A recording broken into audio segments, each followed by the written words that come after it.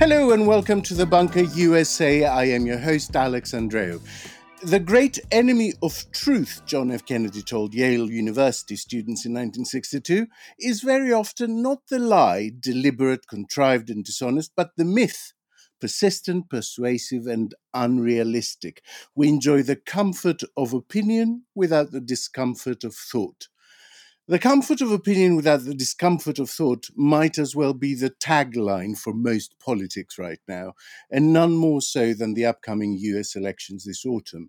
My guest today is political correspondent for NPR's Washington desk and a co-host of the indispensable NPR Politics podcast. She has covered national politics and elections, although I suspect none like this one, for over 20 years. But I hasten to add she started very, very young. Thank you. Welcome to The Bunker, Susan Davis. It is a pleasure to be here. Thank you both for the acknowledgement of my youth and a shout out to the NPR Politics podcast.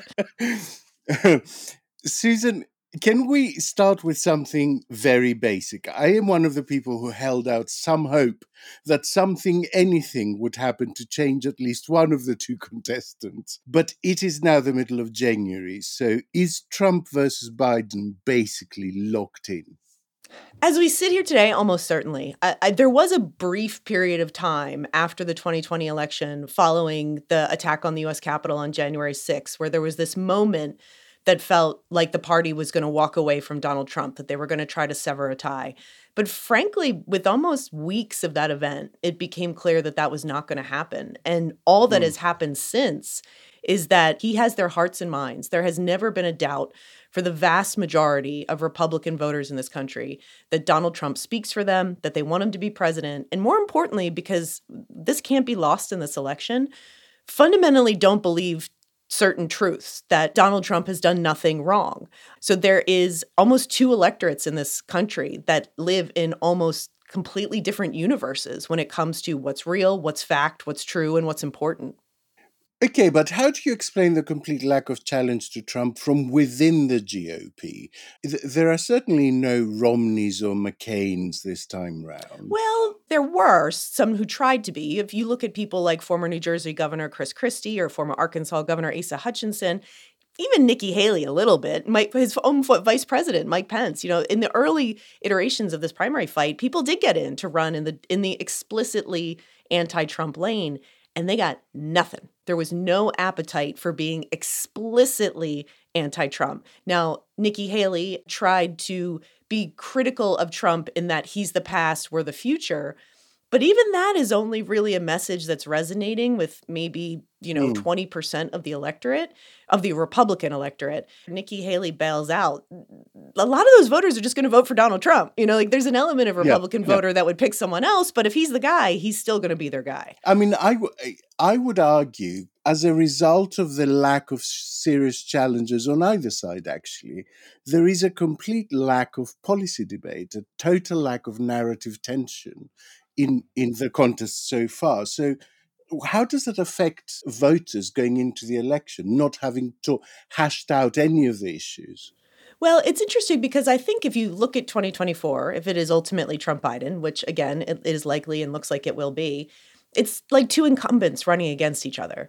And I think that their brands and their policies and their ideas are so well established that in some ways, right now in the race, I would describe it as a relatively low enthusiasm or low interest for the electorate. People just aren't paying that close of attention.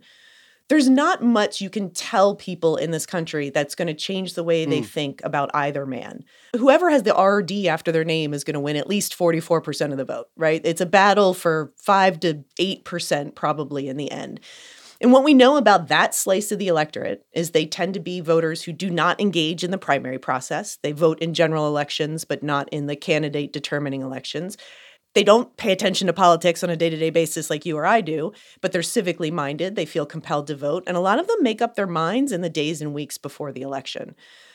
That is different when you have new candidates or unknown candidates because people want to find out about them. They want to hear about them. They want to know what their policies are. If Nikki Haley somehow rises from the ashes, I think that the interest in the race changes completely. I think the media interest, the electorate interest would go through the roof. But frankly, a lot of people are sick and tired of hearing from Joe Biden. They're sick and tired of hearing about Donald Trump. It's an election, as Nikki Haley has framed it, as the election that America doesn't really want. And there's some truth to that. I think there's some hunger for change, but this is the election that people have. It's also a highly consequential election. This is not a low stakes election. We're just right at this moment. It's sort of a low enthusiasm election with incredibly high stakes. I'm so glad to hear you say that, because I think there is this fantasy globally that undecideds are the most switched on voters. No. When actually all the data shows that they're the most checked out. Yeah. What I wanted to ask was, we know that there is a slice that is entrenched for either side, right? No one's going to shift them. Everyone is playing for that 4-5% that you were talking about. Are the issues, the election issues that will be decisive for them, the same as they are for the general population? I think so, because I think, one, it's not a stretch to say that the economy is going to be a big driving issue. And while Joe Biden has a story to tell that the economy here is actually doing quite well by certain metrics, by unemployment, wages have gone up. If you want a job, you can find one.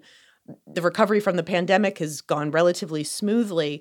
There's a lot of positive signs, but Americans right now are so uniquely down on the economy and largely on their own lives. And what we know is, anecdotally, most people's relationship with the economy is the grocery store, the gas tank, and their mortgage or their house payments.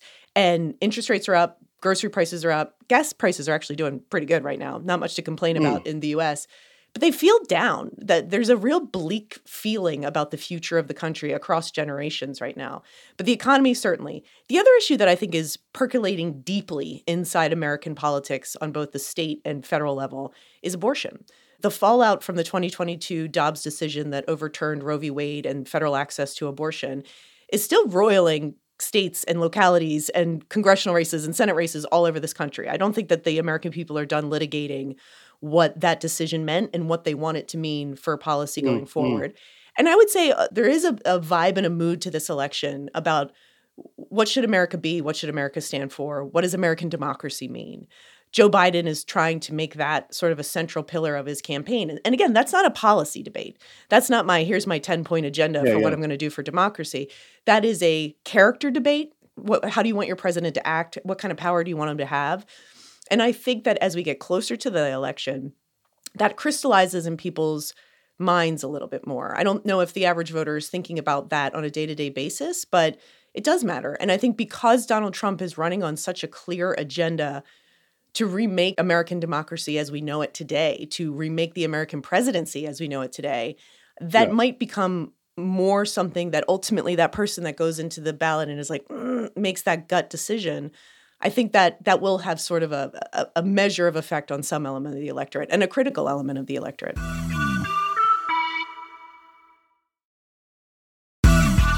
MSNBC had a poll. So, asked about the economy in the abstract, 58% rated it as bad, 53% say they expect a recession. But when asked more personal, sort of vibe questions, 63% said their job was secure and 68% that their own finances were good.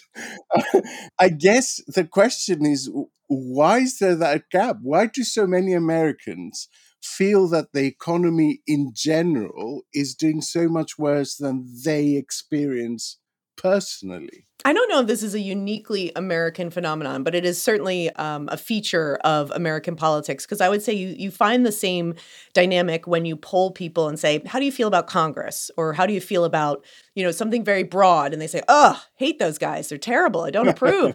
And then you say, well, how do you feel about your congressman? And they're like, I like him. He's a good guy. So I think that there is like an abstract feeling that things aren't going well in the economy. But in reality, people can't pinpoint their own lives. They feel pretty good.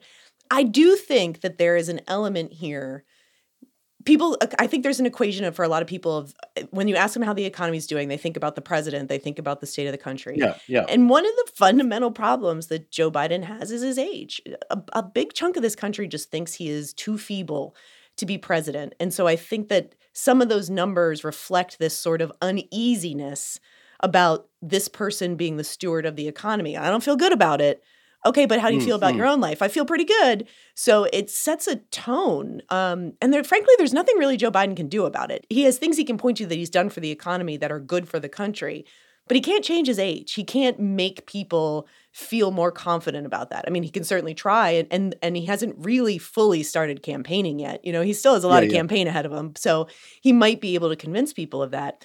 But he's got a tall job to do. I mean, there was a national poll from ABC News out this week that showed Joe Biden with a 33% approval rating. That is a 15-year low. No president, not even Donald Trump, in the height Mm. of a lot of his own scandals and controversies, was that low. The last time a U.S. president, now it's just one poll, but consider this. The last time a U.S. president had an approval rating that low was George W. Bush from 2006 to 2008, which was the Iraq War malaise and the Yeah, yeah. financial collapse. I mean, really bad numbers for a president. So, as risky and as volatile as Donald Trump is, there is also an incumbent president who is running for reelection with extremely weak numbers and a lot of vulnerabilities on the campaign trail. So that adds this added element of volatility where I think there's a chunk of this electorate who thinks, oh God, how could they elect Donald Trump again? And it's like, well, it's a binary Mm. choice at the end of the day. It's also not a national election. Remember this. It's not a popular vote election. We have a very prescriptive way that we elect our presidents, and it's really going to come down to about 7 states. And I would argue even maybe 4 states. And if you go into that, it's maybe 5 counties. Yeah, yeah. Can Donald Trump win Arizona, Georgia, and Pennsylvania? Yeah. And if he wins those states, he's the next president of the United States. Okay. So then this becomes a key issue because we say that the economy is one of the top issues for voters, right? But then we see that gulf in the polling between how they feel about their finances versus how they feel about the economy in general. So which one is the one that they rate top? When they say they will vote depending on the economy, do they mean their personal finances or do they mean their perception of the economy in general? Oh, that's a good question. I mean, I think that would go down to where you get to the swing voter and the independent voter. And I think ultimately, if people feel pretty good about their own life, if they're, they have good wages, they have health care, another big Mm. component here, they feel good about retirement. You know, the median voter in this country still tends to be an older white voter who is thinking about things like retirement and financial security Yeah. in a different way than maybe a 25-year-old voter might. If people feel ultimately pretty good about the economy, that is obviously going to be a good thing for Joe Biden. There is also this sense of nostalgia for Trump in that people are like, well, I feel like I was doing better then. You know, they passed the Trump Mm. tax cuts Mm. under him. My 401k was doing great. Not reflective of the fact that we had a global pandemic that came in and, destroyed a lot of that and had a president that led them out of it. But there is a look back to say, does he win with that? Do people say, well, you know what? Joe Biden, he's old, he can't handle it. And my life was better under Donald Trump. If I could predict the future, I'd probably be somewhere beyond covering American politics. But Mm. that's the question, right? That is the question that's going to hang over this electorate or this election until November. So does that mean then that it's smart for Democrats to lean into culture war issues like abortion? Because I guess turnout will become so fundamental to which side does better that they need something to fire up their base. Yes. And it seems like Biden's biggest weapon is actually Trump. It's just to say, if you don't vote for me, you get that guy. Well, that's why you hear Joe Biden say all the time, don't compare me to the almighty, compare me to the alternative. I would say this. Anger is the greatest motivator in American politics. I don't know if Joe Biden cares as much that you like him as much as you dislike Donald Trump so much you're going to show up and vote against him because an unenthusiastic vote counts just as much as an enthusiastic vote. Mm, And you're right, this isn't going to be a persuasion election. This isn't about convincing vast numbers of people to vote one way or another. It's going to be about base turnout. It's going to be about getting out the people you know will likely vote for you. And this is where, Donald Trump has problems with traditional Republican base voters, college educated voters, suburban voters. They've been really sour on Donald Trump. And for Democrats, Black voters, Latino voters have been not necessarily fully disapproving of Biden, but really unenthusiastic. And mm. parts of the electorate, especially in key places like the city of Philadelphia. You're Yeah, a I am a Philly Philly girl, girl right? originally, but the Philadelphia area, the Atlanta area where the Black vote is so critical. Joe Biden won Georgia by, I think, just under 3 points, right? 11,000 Mm, votes. That mm, is a narrow margin in a presidential yeah. race. So even moderate a lack of enthusiasm among Black voters in Georgia could cost him that state. So they need to figure out how to get those voters to show up at no matter what. And Donald Trump has also proven an ability to get people who didn't vote before, who didn't care about politics, who felt left out of the system to show up. And so his turnout is often can be a little bit harder to predict because it is much harder to forecast turnout if someone's showing up to vote in an election for the first time in their 30s. That is sort of the voter that's not as easily accounted for in American polling. Hmm. Can we talk a little bit about immigration, because it's recently sort of blown up as an issue over there? Why are people crossing the border at the moment in such large numbers, and who are they? Like, what is their composition? Sure. This has been a problem for a year. I mean, immigration has been an unsolvable problem in American politics for the better part since basically the Reagan era was the last time that the U.S. has been able to pass comprehensive immigration legislation. And it has become one of the starkest dividing lines between the two parties in that it has become harder and harder to find any kind of bipartisan solution.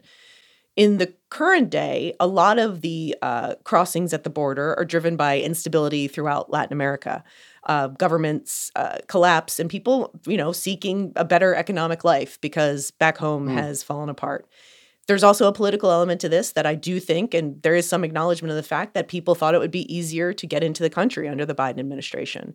We are still a nation of laws. If they don't like immigration laws, then Congress has to change them. But under current asylum laws, people have a legal right to approach the US border and ask for asylum. And they have been overwhelmed. But the current legal system allows people to try to do this. Now, there's also, of course, an element of illegal border crossings that has been true for the past 30 years in the US Mexico border. That's not a new dynamic.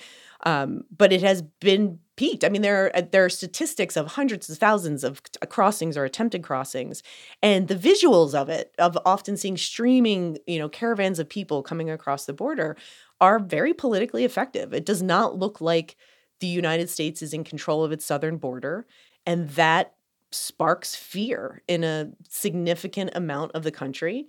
And even among Democrats, I would point to someone like John Fetterman, who is a Democrat senator from Pennsylvania and more of a liberal Democrat in many of his ideas. And he sounds like a Republican these days talking about it. He Hmm. says it's not crazy to want a secure border. That does not make you some intolerant conservative.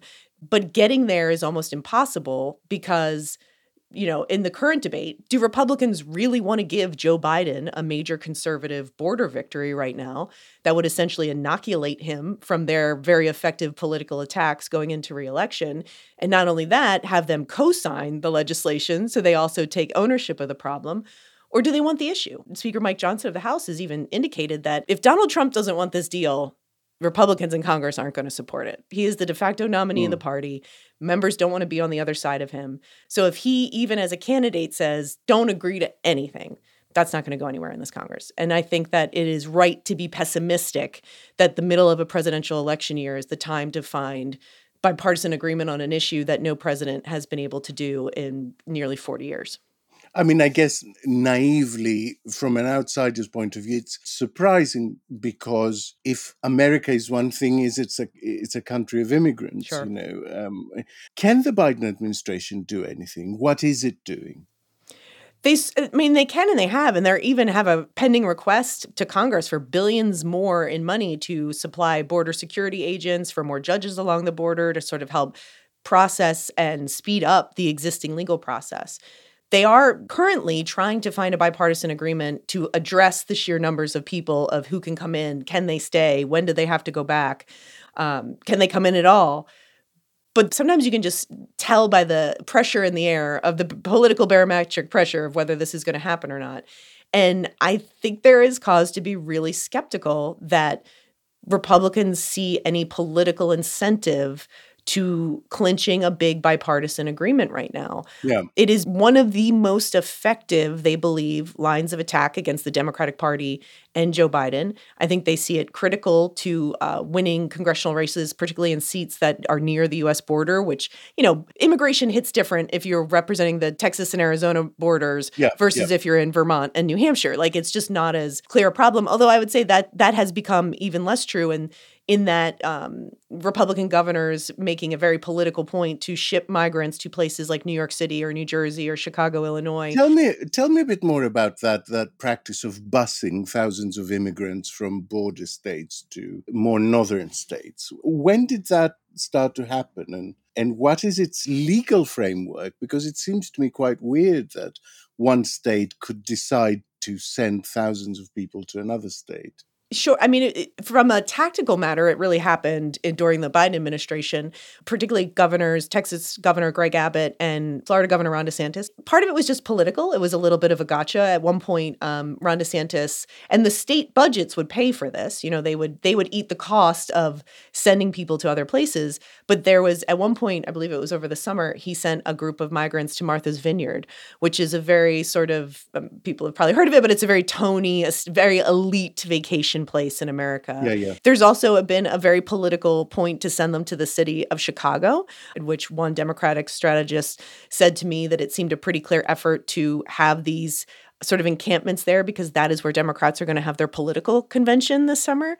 And the TV cameras will not be shy to find the camps of migrants around the convention site and what that means politically. And there has been a resistance at the federal level to deal with these issues. So the burden is left to states like Texas and Arizona and California, even Florida, to deal with these things. And they've taken a really aggressive political stance. Is it legal? Yeah. Again, if people don't like the immigration laws, they have to change the laws. But they have been unable to change the laws, so then they're going to have to deal with the politics. And Republicans are also trying to impeach Secretary of Homeland Security Alejandro Mayorkas over this. On what grounds? That's a great question. There are legal scholars who would argue that there are no grounds. I think the broad case for impeachment would be dereliction of duty to the Constitution. And of course, there is an inherent implicit duty in the Constitution to protect and serve the United States of America, and that this number of border crossings does not serve that purpose. The catch is, you can't really impeach a cabinet secretary for enforcing the legal policies of a president just because you think they suck.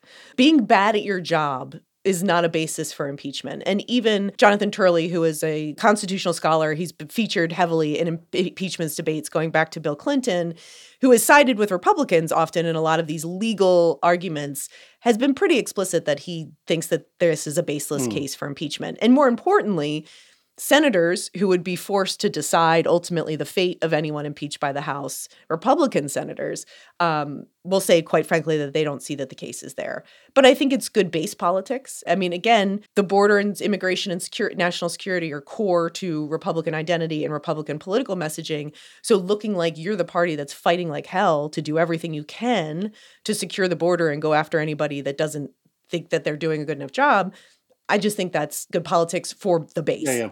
I think the problem with impeachment now is it's happening at such a pace that it sort of loses its effect. It does start to become its meaning. Yeah, you're right.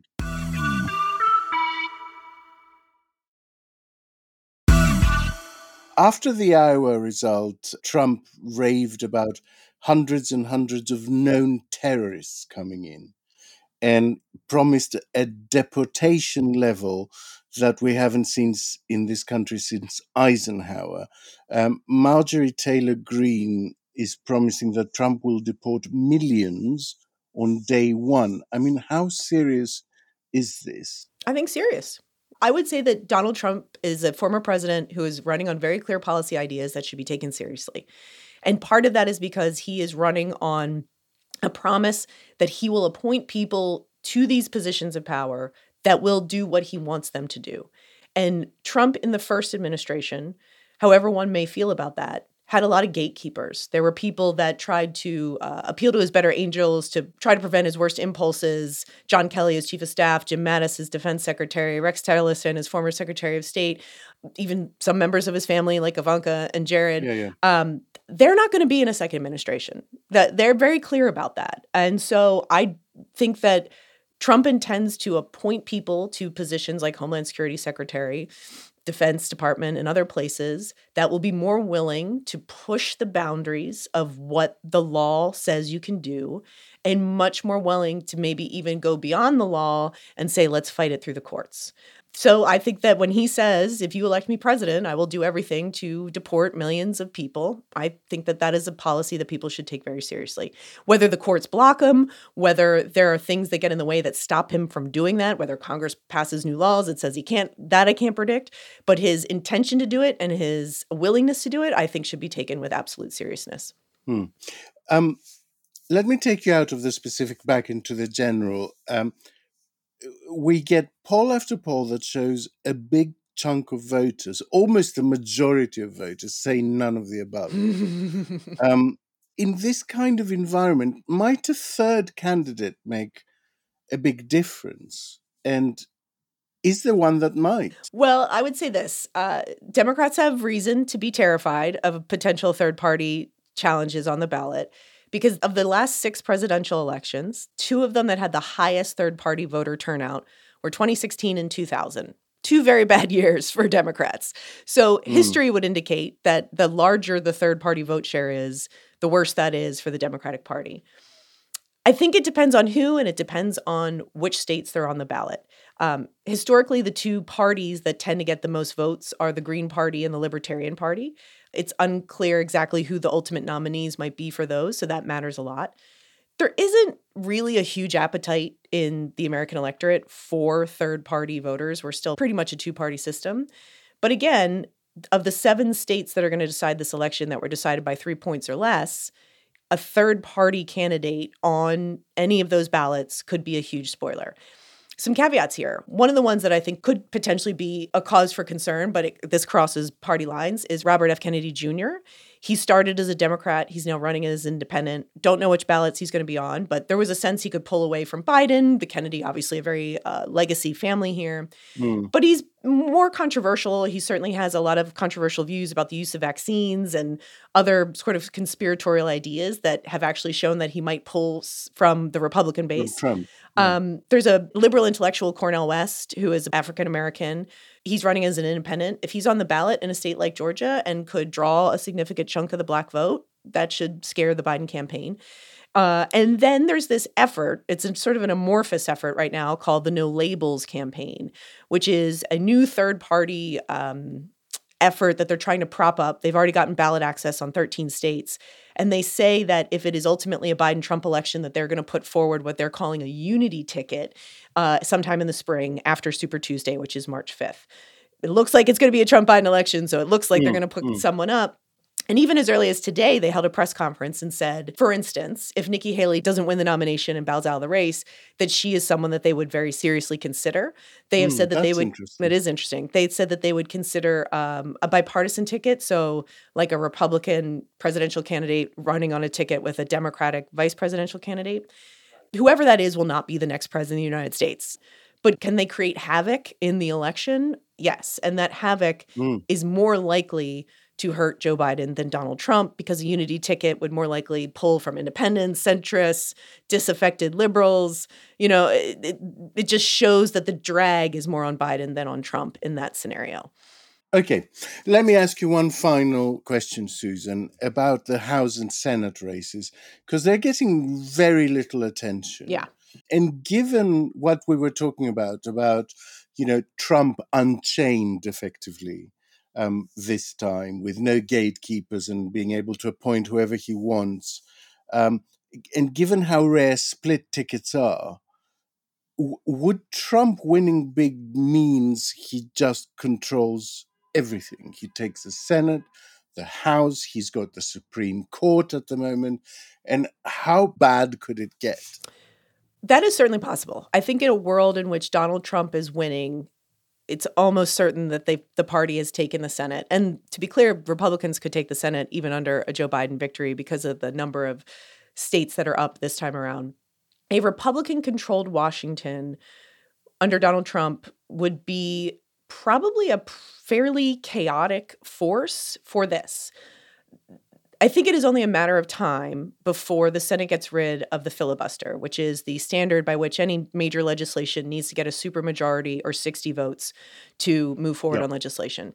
Democrats have basically all on record saying they want to scrap it entirely. And if Democrats control the Senate in the next Congress, I think it's very possible they might do that because the opponents to the filibuster may no longer be in the Senate. A Washington without a filibuster under one-party control would basically mean that the party could do anything they wanted as long as they had 50 senators to agree to it. And what we have seen, especially in Donald Trump's Republican Party, that there's no real opposition to Donald Trump. Mitt Romney's leaving. Mitch McConnell's days in office are numbered. Like the Republicans that are left in Congress are the most loyal Republicans to the president. He has fully remade the party in his image. So his ability to move forward on legislation would probably be fairly unimpeded.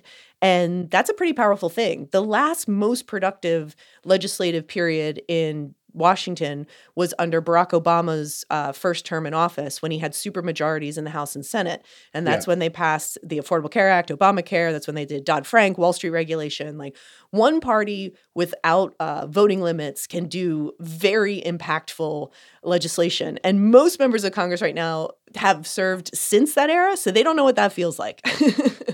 And so I think on the issues of culture war issues, things like abortion rights, there is Republican legislation to have a federal abortion ban at 15 weeks. They could arguably have the votes to do that. Immigration there would be a huge amount of pressure to do very conservative immigration laws. You already had the Trump tax cut. So I do think a lot of it's hard to cut taxes even further in this country, although I'm sure there would be some effort to do that. And frankly, revenge. I mean, Donald Trump, when you talk about leadership and what that would mean, he is very clearly saying that he would like to use the power that he has to go after his perceived political enemies. And that could create any amount of legal and political chaos in this country for sure. Susan Davis, thank you for a wonderful, if slightly depressing conversation. That's what I'm here for. Let me take this opportunity to repeat my recommendation for the NPR Politics podcast. Especially your shorts, your 15-minute explainers of things. I find them just invaluable. We will drop a link in the show notes for listeners. Remember, if you get value from our work, you should support our work, and you can do so from as little as £3 a month on the funding platform Patreon. Just search for Bunker Podcast Patreon. I leave you with the words of that perennial wit, H.L. Mencken. Democracy is the theory that the people know what they want and deserve to get it good and hard. This is Alex Andreou in the bunker saying over and out.